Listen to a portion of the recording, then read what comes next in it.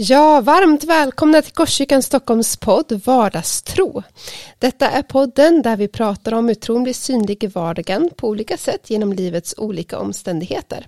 Det är en podd där vi vill få höra människors livsberättelser och prata om vad tro är för oss.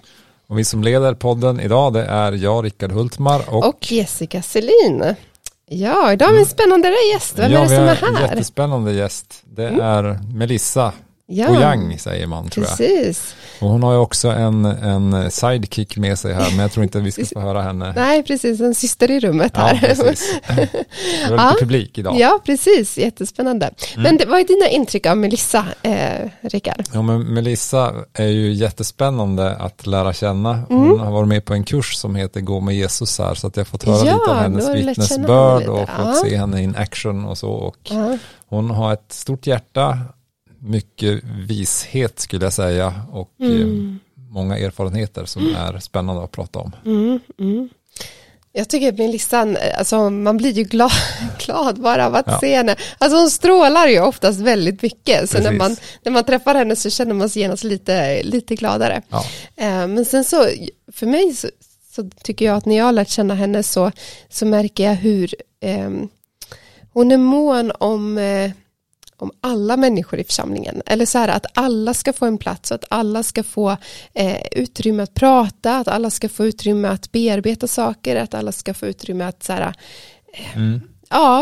få växa och mogna och helas och upprättas. Och så här, att hon på ett sättet har hon verkligen en herdes hjärta, tänker jag, i det sättet att hon verkligen vill att hela församlingen ska upprättas och bli hel. Ja. Så, vilket jag tänker är jättevackert. Och sen så märks det bara när man umgås med den att hon är överlåten Jesus på så många sätt. Ja, det här ska bli jättespännande. Ja, jag ser jättemycket fram emot det här. Försöka ge mig på att intervjua. Ja, kul.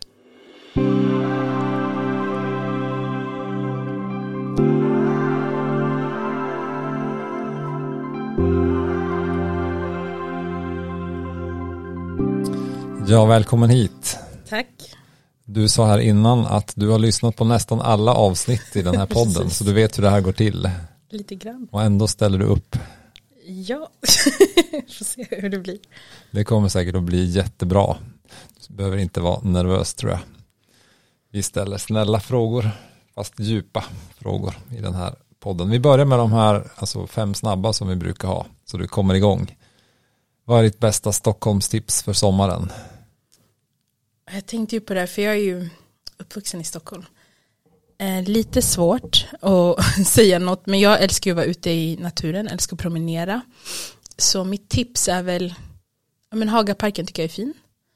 Men också bara gå någonstans där det finns vatten, vilket är lite överallt i Stockholm. Men jag tycker just förorterna är väldigt fina. Tycker du om att vara i vattnet också? Ja, både och. Bada. Har du någon favoritbadplats? Och jag är uppvuxen i Botkyrka, så Flottsbro har ju många år varit en kär plats. Där har jag aldrig varit än. Nej. Dit måste du. Ja, då måste jag besöka dig i sommar. Vad är din favoritkomplimang? Ja, det här har jag tänkt på. Jag är inte så mycket för att ta emot komplimanger egentligen. Jag blir mer berörd när man gör saker åt mig. Eller för mig. Men jag varit ju väldigt berörd här när jag lyssnade på er. Och det tänkte jag. Jag tror ändå att jag gillar att höra när en människa säger, men jag ser typ Jesus i dig. Det är väl det finaste, tror jag man kan säga till mig. Fyll i den här meningen. Andra skulle beskriva mig som pip, men jag vet att jag egentligen är pip. Jag pratade om det här på vägen hit med min lilla syster som är min sidekick här idag.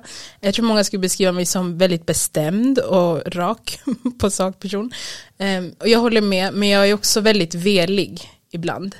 Kan vara det. Men jag tror inte att det märks utåt, utan det är mer inuti mig som jag själv. Kan du beskriva, handlar det om vilken glass du ska köpa eller? Nej. Där är jag lite nog mer rak och bestämd. Men det kan vara liksom olika beslut som jag ska ta, som jag tror utåt att man tänker så här, oj vad snabbt hon kom till det beslutet, eller så här, vad liksom hårt hon håller i det. Men egentligen så inuti mig har jag liksom tänkt på det länge och liksom reflekterat och gått fram och tillbaka.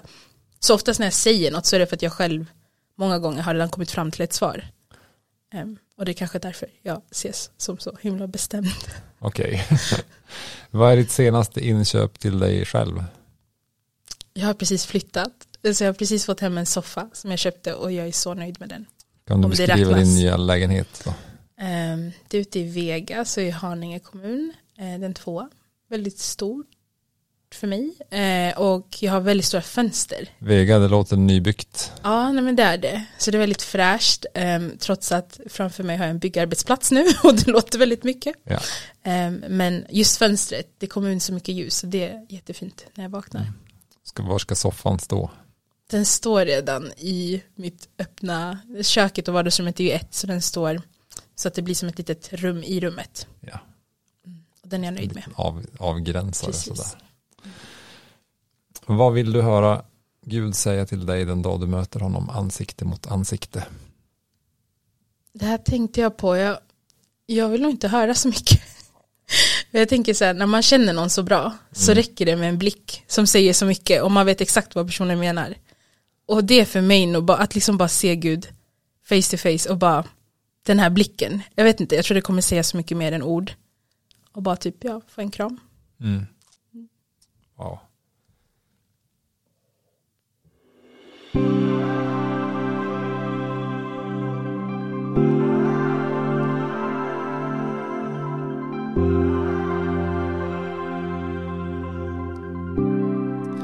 Vi ska gå in på de här lite djupare intervjufrågorna. Kan du berätta lite om vem du är, lite bakgrund, familj? Så du har din syrra med här, men har du fler syskon, föräldrar? Om jag har. Jag säger att jag knappt kommer ihåg hur många syskon jag har. Jo, men om jag börjar med mina syskon då. Jag har ju 11 syskon. 11 har jag räknat syskon. Till idag. Okej. Var i ordningen är du då? Det är en liten, klurig fråga. Jag är inte äldst eller yngst i alla fall. Jo, jag är äldst hos mamma. Okej. Och yngsta barnet från min biologiska pappas sida. Aha. Och sen slänger man in mina styvbröder i mixen. Då är jag plötsligt någonstans i mitten. Okej. Så jag är lite allt och ingenting. Det beror på vem jag är med. Okej, yngst, äldst och mittemellan. Ja, så det är lite... Ja, så det här med liksom att ställa frågor om det här att vara stora syster eller lilla, det stämmer inte riktigt. Eller allt stämmer. Alltså jag tror jag känner mig ändå mer som en så här typisk stora syster. Ja. Just det. Men det här låter som en väldigt spännande familjekonstellation. Kan du berätta mer om din bakgrund och din familj? Absolut. Så jag är ju född och uppvuxen i Stockholm. Så jag är ju liksom härifrån. Men mamma kommer från Tanzania. I en region som heter Kigoma. Som är liksom i slutet av landet, västra sidan. Och så min pappa... In i djungeln typ. Ja, inte riktigt, men det är liksom vid slutet. Alltså vid hur ska man för beskriva det? Alltså på Swahili brukar man säga typ slutstationen. Ja. För det är verkligen, om man åker från Dar es Salaam som är den största staden, och åker hela vägen ut, då är det verkligen sista, alltså det är verkligen slutstationen. Okay. Och det tar typ sist jag åkte det tåget så tog det ungefär 3 dagar att komma fram. Okay. Jag har hört att de ska ha fixat det, så jag vet inte. Jag brukar oftast åka buss, men det är nästan värre, för det tar ungefär 30 timmar att komma fram. Ja, men det är långt från huvudstaden. Det är långt ut någonstans. Och sen så kommer min biologiska pappa ifrån Gambia. Och där är man oftast muslimer. Okej, men Tanzania, det är liksom Östafrika. Gambia ligger i Västafrika. Ja. Och sen är jag ju uppvuxen med min mamma och hennes man då, min styvpappa, som är ifrån Kongo-Kinshasa, så det är centrala Afrika. Ja. Så det är väldigt många olika kulturer och intressanta mixer. Men då undrar jag, vilka språk pratar ni där hemma med varann? Vi pratar, hos mamma är det oftast swahili eller svenska. Och sen när min pappa då levde, min biologiska pappa lever inte längre, så var det mycket engelska. Han lärde mig aldrig sitt hemspråk, utan han tyckte att engelska var bra att kunna, för att det är internationellt. Så. Och sen min styvpappa pratar ju franska, men jag har typ glömt min franska när jag lärde mig spanska. Okej. Så ja. Det blir något fel i disken. Men precis. Så ja, lite så. Men det är väl lite kort om min bakgrund, och jag har ju, som jag sa, en väldigt mixad familj. Liksom har alltid bott ute i Alby med mina föräldrar och syskon i olika konstellationer, för att det är liksom, mitt yngsta syskon är 13 och den äldsta är 43, så det är ju en bra spännvidd, och alla har inte alltid bott med varandra. Så det är väl lite det, jag vet inte om det säger så jättemycket om mig egentligen, men att jag kommer från en ganska så här mixad familj, olika kulturer, religioner, halva min släkt är ju muslim, halva är kristen. Ja. Så det i sig är väldigt intressant att förhålla sig till. Vi ska återkomma lite grann till det. Så här. Ja. Jag vill ändå börja, alltså du dök upp i Korskyrkan här, när var det? Det var förra året, det var slutet pandemi, av mars ungefär. Så det är lite svårt för mig att liksom veta riktigt när folk hakade i. Jo, men det var mars förra året, slutet där, så började jag i hemgruppen som jag fortfarande går i. Och sen så liksom tittade jag på gudstjänsterna online också. Det var lite så jag hittade kyrkan egentligen. Genom våra online-gudstjänster? Jag tittade på YouTube och sen fattade jag att det streamas på Facebook också. Så jag tittade alltid efterhand på YouTube innan jag fattade att man kunde kolla live. Kolla live, ja. Men det verkar ju gått bra ändå. Ja. Bara så här, för att få en liten bild av dig, vad gör du helst på fritiden? Jag älskar att dansa. Aha. Så ofta så hittar man mig antingen dansandes och sjungandes i mitt hem eller på Zumba-klasserna på Nordic Wellness, lite reklam. Men så jag älskar att dansa mycket. Eller så umgås jag som idag med min lilla syster eller med andra vänner. Vad gör ni tillsammans, du och syrran? Ja, vad gör vi inte? Men idag har jag varit och hämtat mitt bord, så det har varit väldigt så här praktiskt. Men mest så här hänger och bära helt enkelt. Nej, det låter som att jag satt henne i barnarbete. Men bara umgås helt enkelt. Bara så hänger, pratar. Hon är väldigt klok och mogen för hennes ålder, tycker jag. Så det är bara kul att hänga med henne. Och andra systrar som jag har också. Det är aldrig brist på människor att Nej, hänga verkligen med inte. Det finns alltid någon att hänga med. Fördelen med en stor familj. Ja. Du sa ju det här att du kommer från en familjesläkt där det inte är självklart att vara kristen. Det finns olika trosuppfattningar, både kristna och muslimer. Hur är det? Ja, jag tror nästan det beror på hur överlåten man är från båda hållen. En del, vissa i min familj och släkt är ju, jag vet inte om jag skulle kalla dem ateister, men kanske inte så här superkristna, om det ens är ett ord. Och då tycker jag att de lever väl ganska vanliga liv, det blir inte så här hätska diskussioner eller så. Nej. Sen har vi de som är väldigt överlåtna kristna, och där är det väldigt mycket så att man kan be ihop, det har vi gjort väldigt mycket ofta, och liksom att man kan ha människor att bolla med när det kommer till liksom andliga saker och så, det är ganska skönt. Men sen har ju den här sidan där en del av mina muslimska släktingar inte egentligen har någon, jag tror inte någon har egentligen något emot om att jag är kristen, men sen finns det en del där det är lite mer spänning i relationen, särskilt när Gud och tro kommer upp, och där jag tyvärr ibland har känt att man inte riktigt accepterar att jag är kristen, och det kan vara lite jobbigt ibland. Hur kommer det till uttryck? Ja, men det kan vara som en gång. För oftast blir det just de här diskussionerna, särskilt när någon går bort. Just synen på vad som händer efter döden. Ja. Där tycker jag att vi såklart kanske inte riktigt har samma uppfattning om liksom vem som är vägen till det eviga livet. Och där blir det väldigt... och vilka som hamnar i paradiset och inte. Precis. Och liksom att man tror kanske att jag inte hamnar i paradiset för att jag inte har en muslimsk tro, medan jag tror något annat. Så det blir väldigt intens oftast. Och många gånger har jag bara så här, det går inte att prata med er. Och ibland får man bara betjäna dem med sin kärlek och inte kanske alltid prata så mycket, för det funkar inte många gånger. Men sen så har jag andra släktingar där, när de firar Eid så är jag ju på plats och firar med dem, och bara de liksom, som inte vet vad Eid är. Just det. Ja, men det är en liksom, vad ska man säga, klimaxet på liksom den här muslimska högtiden, fastemånaden, som då är Ramadan. Just det. Och så Eid är liksom högtiden. Ja, precis, och det är liksom högtiden då efter det, och där brukar jag ju oftast liksom vara med mina vänner och släktingar som är muslimer. Men också på samma sätt så har vi både här i Sverige, men också släkten i Tanzania. Vi brukar oftast vara väldigt öppna och bjuda när det är påsk och jul och de kommer. Då är det ju de som inte har något emot att komma som kommer. Så det beror på lite vem är det som kommer och hur överlåten är de i sin egen tro och hur öppna man är. Så det blir helt enkelt fler högtider och fester. Ja, nej, men det är också roligt. Ja. För de som är öppna. Så jag tycker det är jättekul. Jag gillar att fira Eid faktiskt. Ja. Kul och spännande. Du sa att ni diskuterade det här om paradiset. Är det något annat som det blir diskussioner kring som är väldigt olika? Ja, nej men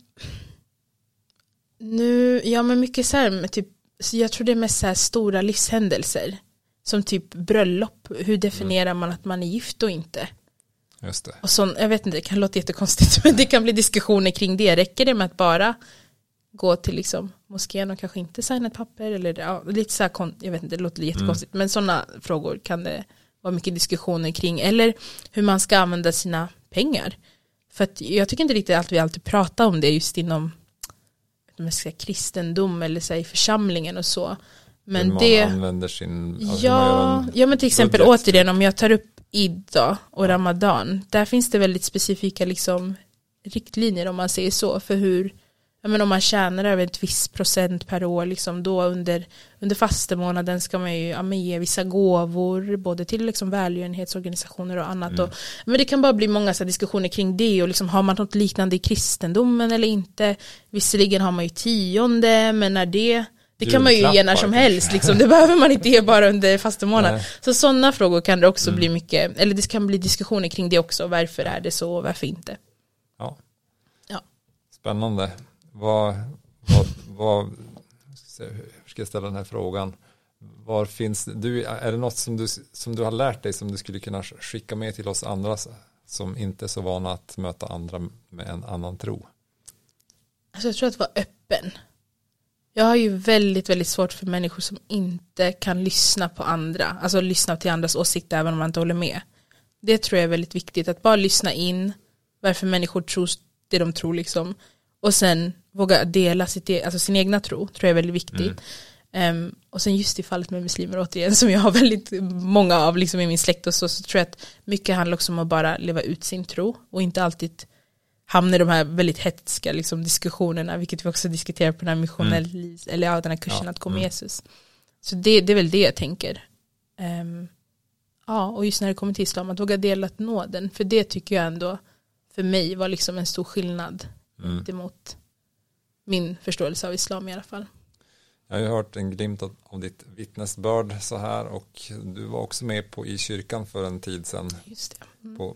På skärmen. Men nu har du chansen att berätta en längre version av hur du hittade tron på Jesus och vad som var viktigaste händelserna i det. Ja, men som man då hör här så sa jag ju redan att jag kommer från en ganska mixad familj. Min mamma har ju alltid varit kristen så, men det hon sa ganska tidigt, jag tror inte jag fattade det när jag var liten, men hon sa så här: när du är 18 år, då kan du bestämma dig om du vill vara, alltså vad du tror på riktigt, för då är du liksom mogen nog att förstå. Och jag var så här, jag fattar inte vad hon menar, men ja, sen så släppte jag det. Och när jag växte upp så såklart, jag gick ju på sån här madrassa, alltså sån här typ koranskola om man säger så. Och min pappa fostrade ju mig egentligen till att inte läsa Bibeln. Det var han ganska så tydlig med, att liksom, du ska inte läsa Bibeln. Så jag har ju aldrig läst Bibeln som barn så direkt, även om jag, när jag besökte liksom mostrar och så som är kristna, har gått på söndagsskola. Alltså jag har väldigt vaga minnen, jag kommer inte ihåg någonting om det egentligen. Men sen så, när min pappa gick bort då, min biologiska pappa, för mig var det, det var året jag fyllde 13. Det är ganska så omvälvande att förlora en förälder när man är så liten. Och för mig var det en väldigt så här förvirrande period. Jag var väldigt ledsen och hade många frågor. Det känns som att jag hamnade i någon typ av livskris där jag började fråga mig själv liksom så här, men vad händer efter döden, och lever man vidare eller lever man inte? Och så här massor med, hade många frågor. Och jag tyckte inte att människorna jag pratade med runt om gav mig bra svar. Så jag började fundera på om inte kanske, typ så här, har någon i kyrkan och svar. Jag vet inte, och sen gick ju något år. Och så var det ju dags för att konfirmera sig. När man fyller 14 tror jag det var. Och då, för mamma gick i Svenska kyrkan på den tiden. Så då sa hon typ så här, men du kanske kan konfirmera dig. Och så tänkte jag att men alla andra gör ju det och får presenter, så varför inte? Så jag bestämde mig för att konfirmera mig. Så det var egentligen på det sättet som jag liksom aktivt började dyka upp i en kyrka lite mer. Och gick ju på de här olika konfirmationslektionerna och så. Men sen så mitt i allt så säger de så här, konfirmationen är ju en bekräftelse på dopet. Och jag tänker, vilket dop, vad pratar de om? Så då frågar jag prästen igen, bara, kan du förklara bättre? Och så berättar hon att men det här är ju liksom en bekräftelse på det dopet som man då har gjort om man är barn eller så. Och jag bara, jag har aldrig döpts. Vad menar du? Och så, det var jättekonstigt, jag hade inte fattat att det var det som var hela grejen. Nej. Jag tänkte att man fick presenter. Ja, det är rätt många som tänker så.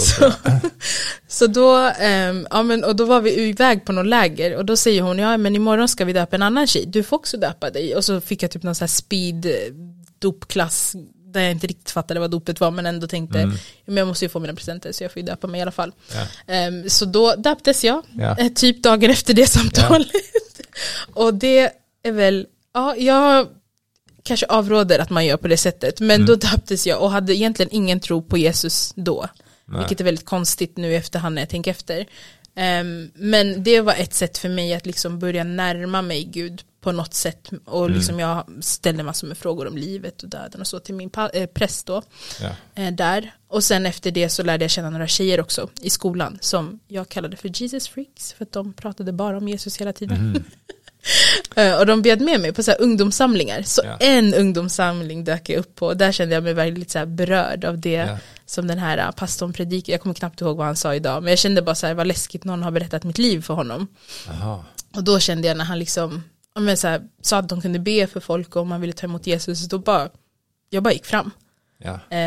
Och det var på det sättet som jag i alla fall kom till tro. Och efter det så de var väldigt, det var väldigt viktigt med så här lärjungaträning och så ganska snabbt fick jag lära mig lite mer om tron och vad innebär det och sen så någon gång kom vi fram till det här och började prata om dopet och då tänkte jag, men jag är redan döpt, fast jag döpte mig utan att tro på Jesus, är det rätt eller fel?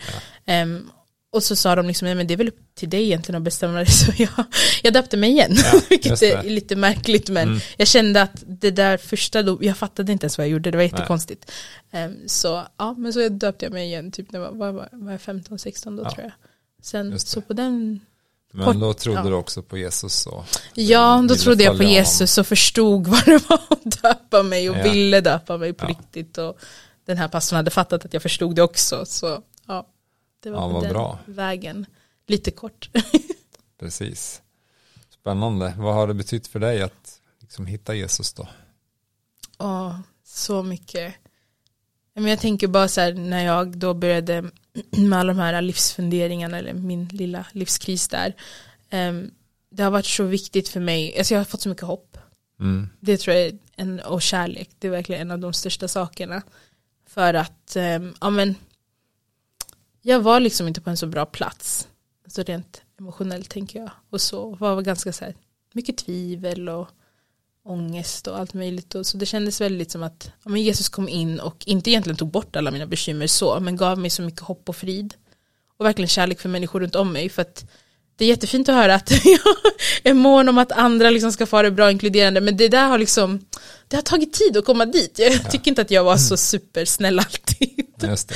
Så som barn. Eller så här, hade mycket kärlek till andra människor. Det är något som jag känner att Jesus verkligen har gett mig. Det har vuxit fram i dig genom honom. Ja, men det tycker jag. Ja.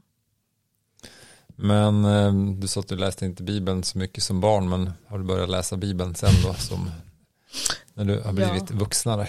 Ja, det var lite roligt för jag lyssnade på något poddavsnitt här. Det är några fler här som har nämnt att de läste hela Bibeln. Jag bara, är det en grej som händer när man kommer till tro? För det hände faktiskt när jag tror jag var 15 då. Det var typ ganska så här direkt när jag på riktigt typ började fatta så här, men gud, det finns så mycket att hitta i Guds ord. Då läste jag verkligen igenom. Men det tog inte så snabbt, men jag läste igenom hela Bibeln när jag var typ så här 15-16, minns jag. Och alltså jag förstod ju inte allt, men jag var så här fängslad av att det finns ju väldigt mycket här. Och typ svar, eller inte svar, men liksom det berör många delar av livet. Så jag har känt också fortfarande såklart att jag kan hitta mycket. Har du någon favoritbok eller favoritbibelord? Eller? Det här är kanske lite udda, men jag älskar Uppenbarelseboken. Ja.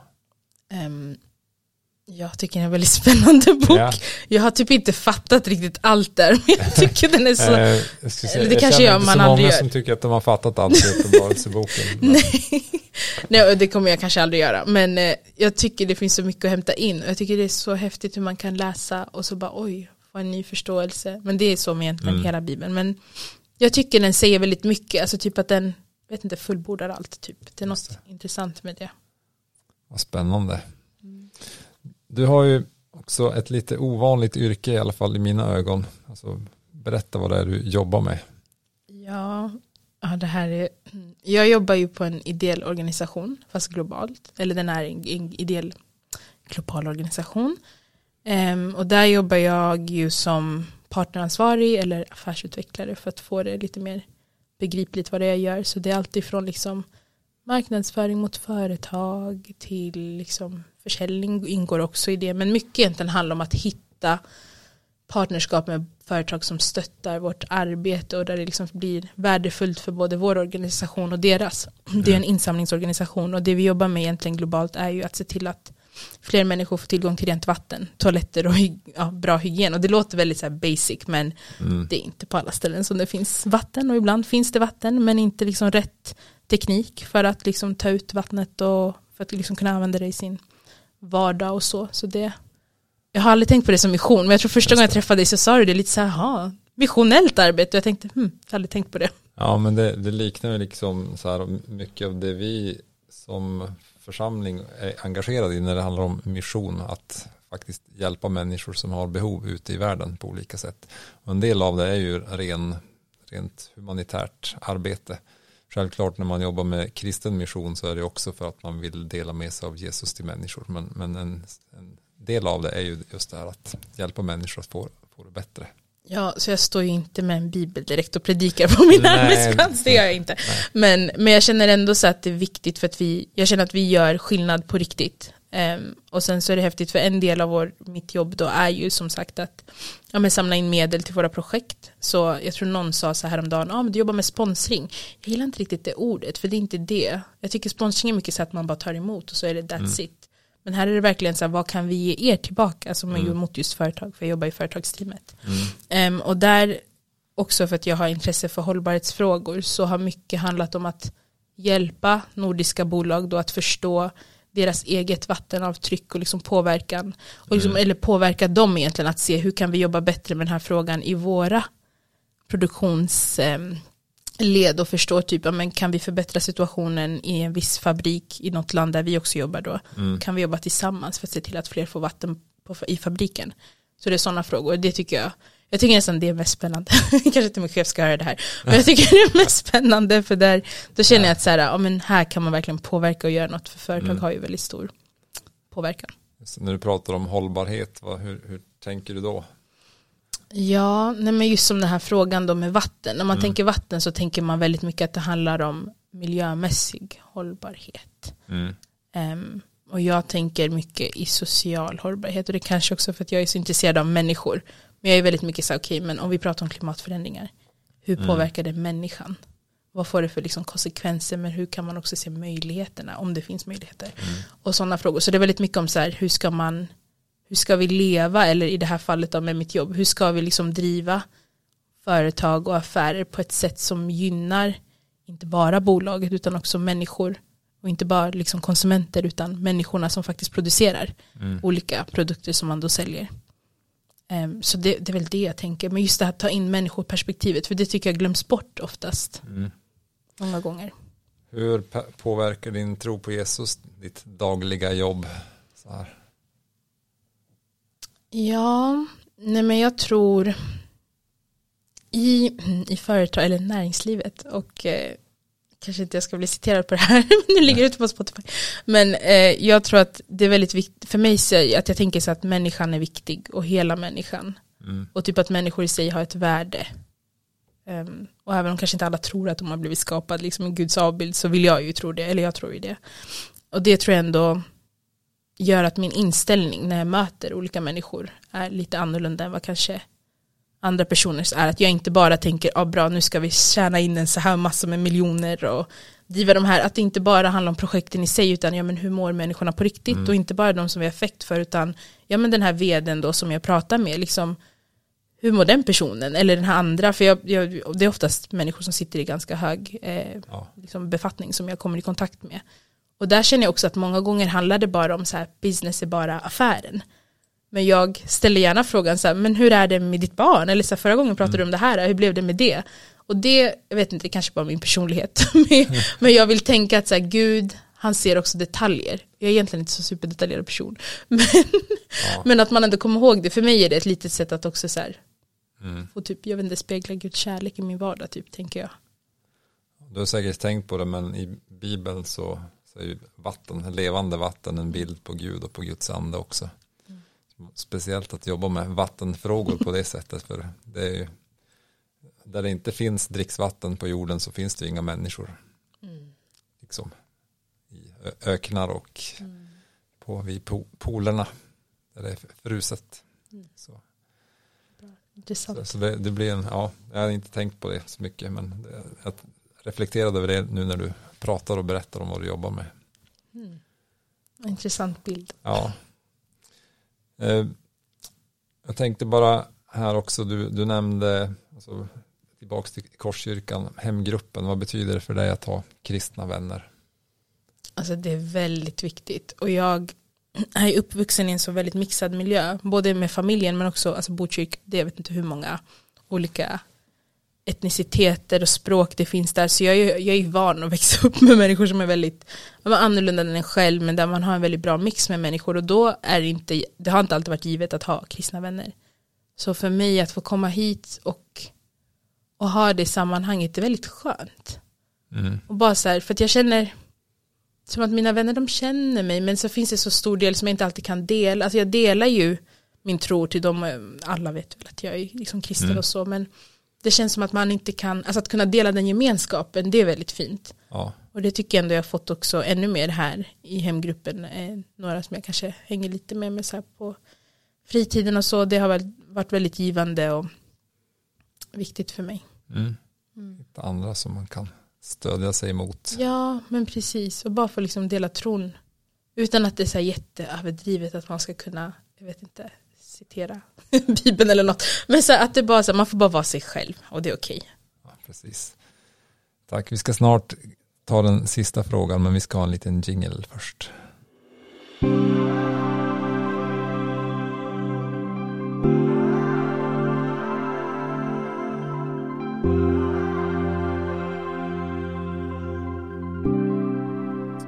Vi har ju en fråga som vi ställer till alla våra gäster och det är: vad betyder vardagstro för dig? Alltså jag tänker det är väl lite det som jag sa om mitt jobb. Alltså jag tänker att det är att se en människa. För jag tror att Gud ser oss och Gud ser människor.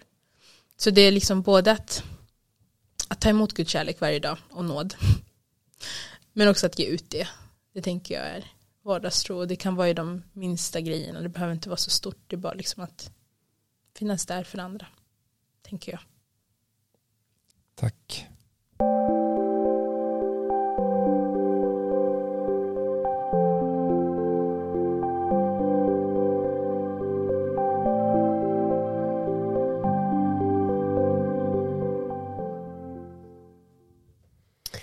Ja, visst blir man ganska glad när man lyssnar till Melissa.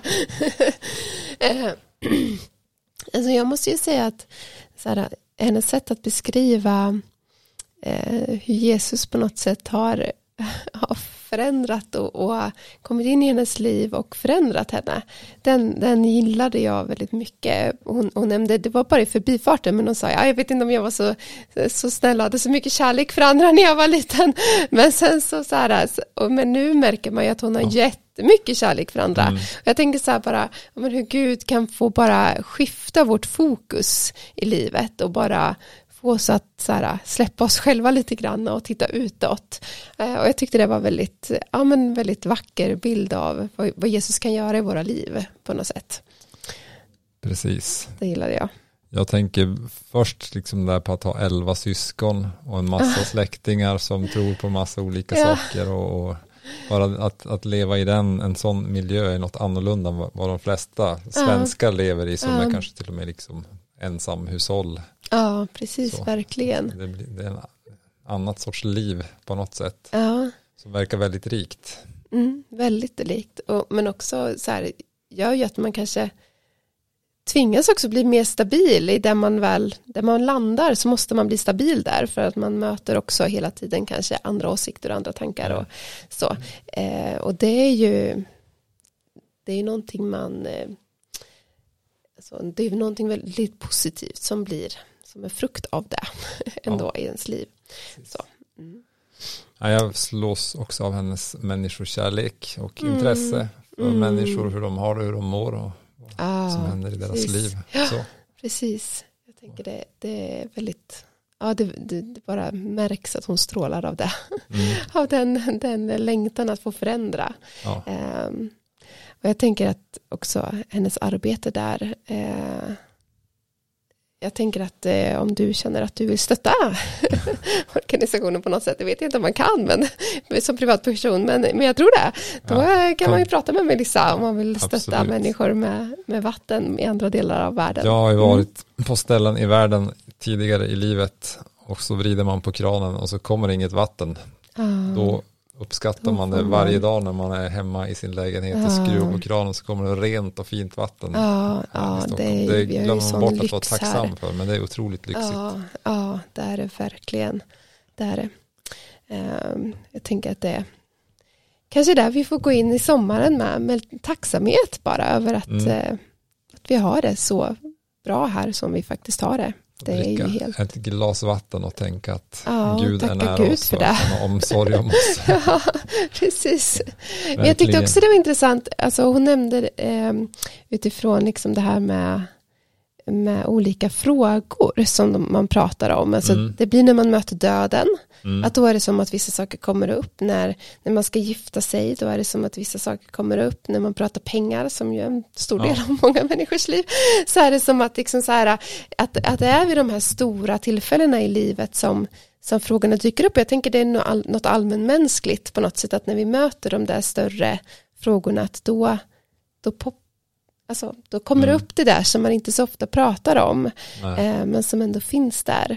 Jag tänker att ta tillvara på de tillfällena också, att prata tro, även om man kanske inte har sån mix av olika trostillhörigheter runt omkring sig, så har man ju ändå många som kanske är ateister eller inte vet vad de tror på, eller tror på spöken eller alltså allt möjligt. Att liksom så här, ta tillvara på de tillfällena i sommar när du träffar människor. Att prata med dem om saker när du... Vad Gud har gjort, vad Gud betyder. Ja, precis. Och lyssna på deras historier. Jag tänker just där, hon nämnde ju om vikten av att respektera och lyssna på andras berättelser och andras trosuppfattning och så där. Jag tänker att det är ju verkligen oftast en nyckel, tänker jag, för att en vänskap, men också... Det är otroligt intressant att lyssna på andras berättelser. Ja, så man borde egentligen bara också fråga, kan du inte berätta om ditt liv? För det är intressant, eller det är jätteintressant att höra vem du är. Ja, precis. Och vad är det du tror på? Egentligen är det sånt som man borde kunna fråga nästan vem som helst. Så här, de flesta tycker om att prata om det man själv tror på. Ja. Så att jag menar, det är jätteintressant. Men att så här, det öppnar ju också upp för samtal, att man oftast kan få dela själv också. Och det kan öppna upp för en väldigt fin relation. Så att, det är sommartips. Precis. Verkligen. Så det skickar vi med i sommar. Att precis. Och nu är den här, tacksam. Tacksam över. Och nu är den här poddterminen slut. Ja, precis. Så det kommer inget avsnitt nästa vecka. Nej, och det gör inte det på ett tag. Och då är det ett tillfälle att lyssna i kapp på den här podden om man har missat några avsnitt. Det finns en del höjdpunkter att lyssna på. Ja, precis. Och vi återkommer någon gång i början utav september, tror vi. Det är planen. Det är planen i alla fall att vi ska återkomma då. Så ni får längta efter det och lyssna om några avsnitt om ni behöver få lite vardagsrospodd. Och sjunga lite Den blomstertid nu kommer. Ja, det får ni göra i sommar. Ja, men ha det så fin. Ha en glad sommar. Glad sommar till er alla.